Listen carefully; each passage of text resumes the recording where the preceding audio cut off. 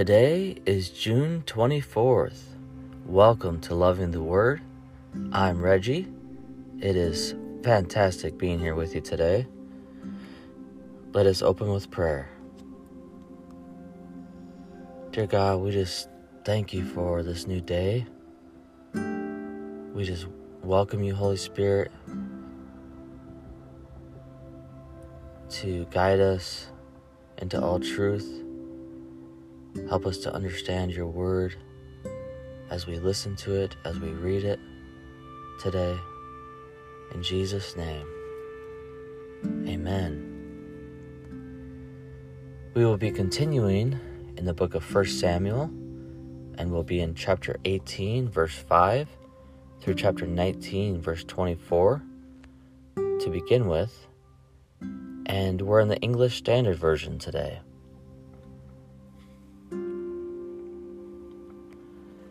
And David went out and was successful wherever Saul sent him, so that Saul set him over the men of war. And this was good in the sight of all the people, and also in the sight of Saul's servants. As they were coming home, when David returned from striking down the Philistine, the women came out of all the cities of Israel, singing and dancing, to meet King Saul, with tambourines, with songs of joy, and with musical instruments. And the women sang to one another as they celebrated. Saul has struck down his thousands, and David his 10,000s. And Saul was very angry, and this saying displeased him. He said, "They have ascribed to David 10,000s, and to me they have ascribed thousands. And what more could he have but the kingdom?" And Saul eyed David from that day on. The next day a harmful spirit from God rushed upon Saul, and he raved within his house while David was playing the lyre, as he did day by day. Saul had his spear in his hand, and Saul hurled the spear, for he thought, "I will pin David to the wall." But David evaded him twice. Saul was afraid of David because the Lord was with him, but had departed from Saul. So Saul removed him from his presence and made him a commander of 1,000. And he went out and came in before the people. And David had success in all his undertakings, for the Lord was with him. And when Saul saw that he had great success, he stood in fearful awe of him. But all Israel and Judah loved David, for he went out and came in before them. Then Saul said to David, "Here is my elder daughter, Merab. I will give her to you for a wife. Only be valiant for me, and fight the Lord's battles." For Saul thought, "Let not my hand be against him, but let the hand of the Philistines be against him." And David said to Saul, "Who am I, and who are my relatives, my father's clan in Israel, that I should be son-in-law to the king?" But at the time when Merab, Saul's daughter, should have been given to David, she was given to Adriel the Meholathite for a wife. Now Saul's daughter Michal loved David, and they told Saul, and the thing pleased him.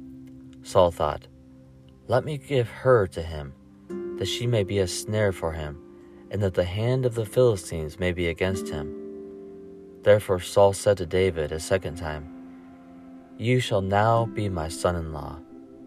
And Saul commanded his servants, "Speak to David in private and say, 'Behold, the king has delight in you, and all his servants love you. Now then, become the king's son-in-law.'" And Saul's servants spoke those words in the ears of David. And David said, "Does it seem to you a little thing to become the king's son-in-law, since I am a poor man and have no reputation?" And the servants of Saul told him, "Thus and so did David speak." Then Saul said, "Thus shall you say to David, The king desires no bride price except 100 foreskins of the Philistines, that he may be avenged of the king's enemies. Now Saul thought to make David fall by the hand of the Philistines. And when his servants told David these words, it pleased David well to be the king's son-in-law.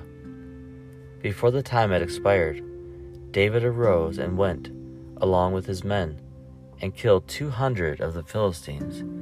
And David brought their foreskins, which were given in full number to the king, that he might become the king's son-in-law. And Saul gave him his daughter Michal for a wife.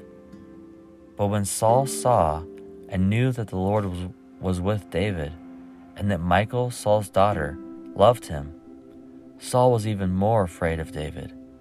So Saul was David's enemy continually.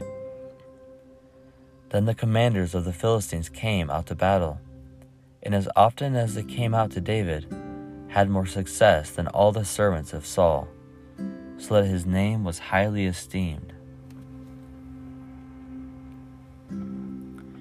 And Saul spoke to Jonathan his son, and to all his servants, that they should kill David. But Jonathan, Saul's son, delighted much in David. And Jonathan told David, Saul, my father seeks to kill you. Therefore be on your guard in the morning.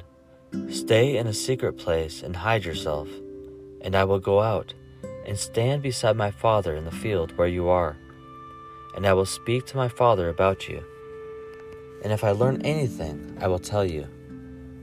And Jonathan spoke well of David to Saul his father, and said to him, Let not the king sin against his servant David, because he has not sinned against you, and because his deeds have brought good to you.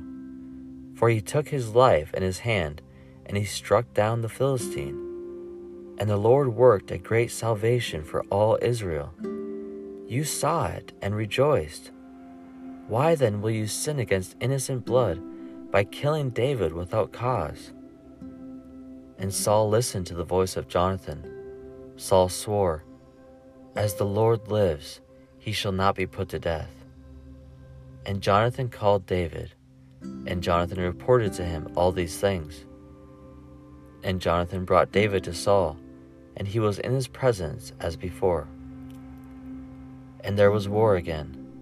And David went out and fought with the Philistines and struck them with a great blow, so that they fled before him. Then a harmful spirit from the Lord came upon Saul, as he sat in his house with his spear in his hand. And David was playing the lyre. And Saul sought to pin David to the wall with a spear. But he eluded Saul, so that he struck the spear into the wall. And David fled and escaped that night. Saul sent messengers to David's house to watch him, that he might kill him in the morning. But Michal, David's wife, told him, If you do not escape with your life tonight, tomorrow you will be killed. So Michal let David down through the window, and he fled away and escaped. Michal took an image and laid it on the bed, and put a pillow of goat's hair at its head and covered it with the clothes. And when Saul sent messengers to take David, she said, He is sick. Then Saul sent the messengers to see David, saying, Bring him up to me in the bed, that I might kill him. And when the messengers came in, behold, the image was in the bed, with the pillow of goat's hair on its head. Saul said to Michal, Why have you deceived me thus, and let my enemy go, so that he has escaped? And Michal answered Saul, He said to me, Let me go. Why should I kill you? Now David fled and escaped, and he came to Samuel at Ramah, and told him all that Saul had done to him. And he and Samuel went and lived at Naioth. And it was told to Saul, Behold, David is at Naioth and Ramah. Then Saul sent messengers to take David, and when they saw the company of the prophets prophesying, and Samuel standing as head over them, the Spirit of God came upon the messengers of Saul, and they also prophesied. When it was told Saul, he sent other messengers, and they also prophesied. And Saul sent messengers again the third time, and they also prophesied. Then he himself went to Ramah, and came to the great well that is in Seco. And he asked, Where are Samuel and David? And one said, Behold, they are at Naioth in Ramah. And he went there to Naioth in Ramah, and the Spirit of God came upon him also. And as he went, he prophesied until he came to Naioth in Ramah. And he too stripped off his clothes, and he too prophesied before Samuel, and lay naked all that day and all that night. Thus it is said, Is Saul also among the prophets?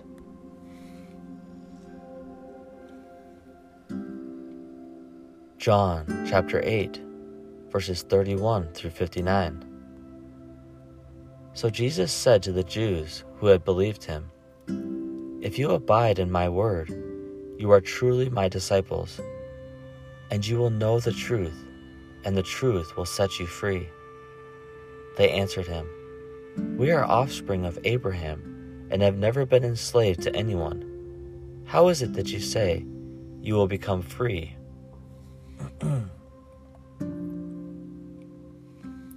Jesus answered them, Truly, truly, I say to you, everyone who practices sin is a slave to sin. The slave does not remain in the house forever. The Son remains forever. So if the Son sets you free, you will be free indeed. I know that you are offspring of Abraham, yet you seek to kill me, because my word finds no place in you. I speak of what I have seen with my Father, and you do what you have heard from your father. They answered him, Abraham is our father. Jesus said to them, If you were Abraham's children, you would be doing the works of Abraham did. But now you seek to kill me, a man who has told you the truth that I heard from God. This is not what Abraham did. You are doing the works your father did. They said to him, We were not born of sexual immorality. We have one Father, even God. Jesus said to them, If God were your Father, you would love me, for I came from God, and I am here. I came not of my own accord, but he sent me. Why do you not understand what I say? It is because you cannot bear to hear my word. You are of your father the devil, and your will is to do your father's desires. He was a murderer from the beginning, and does not stand in the truth, because there is no truth in him. When he lies, he speaks out of his own character, for he is a liar and the father of lies. But because I tell you the truth, you do not believe me. Which one of you convicts me of sin? If I tell the truth, why do you not believe me? Whoever is of God hears the words of God. The reason why you do not hear them is that you are not of God. The Jews answered him, Are we not right in saying that you are a Samaritan and have a demon? Jesus answered, I do not have a demon, but I honor my Father, and you dishonor me. Yet I do not seek my own glory. There is one who seeks it, and he is the judge. Truly, truly, I say to you, if anyone keeps my word, he will never see death. The Jews said to him, Now we know that you have a demon. Abraham died, as did the prophets, yet you say, If anyone keeps my word, he will never taste death. Are you greater than our father Abraham, who died, and the prophets died? Who do you make yourself out to be? Jesus answered, If I glorify myself, my glory is nothing. It is my Father who glorifies me, of whom you say, He is our God. But you have not known him. I know him. If I were to say that I do not know him, I would be a liar like you. But I do know him, and I keep his word. Your father Abraham rejoiced that he would see my day. He saw it and was glad." So the Jews said to him, "You are not yet 50 years old, and have you seen Abraham?" Jesus said to them, "Truly, truly, I say to you, before Abraham was, I am." So they picked up stones to throw at him, but Jesus hid himself and went out of the temple.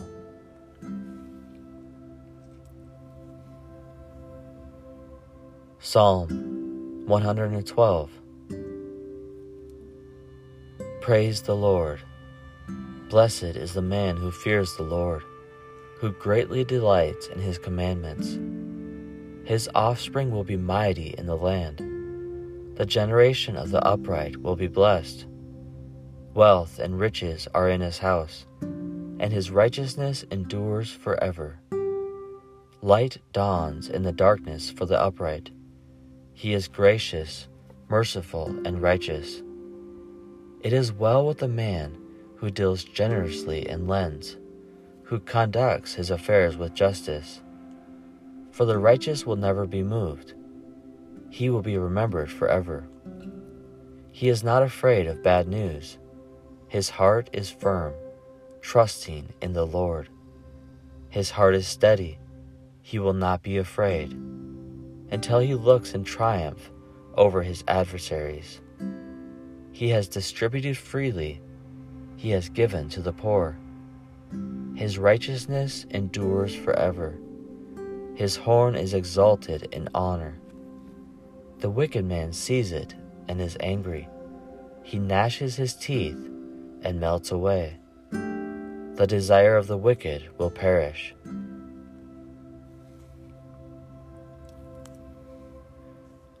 Proverbs chapter 15, verses 12 through 14. A scoffer does not like to be reproved. He will not go to the wise. A glad heart makes a cheerful face, but by sorrow of heart the spirit is crushed.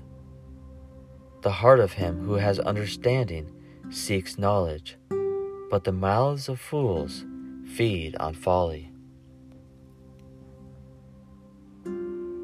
This concludes our reading for today. Dear Heavenly Father, thank you for this new day. Thank you for your word. We glorify you, we magnify you, and we exalt you today in our hearts and lives.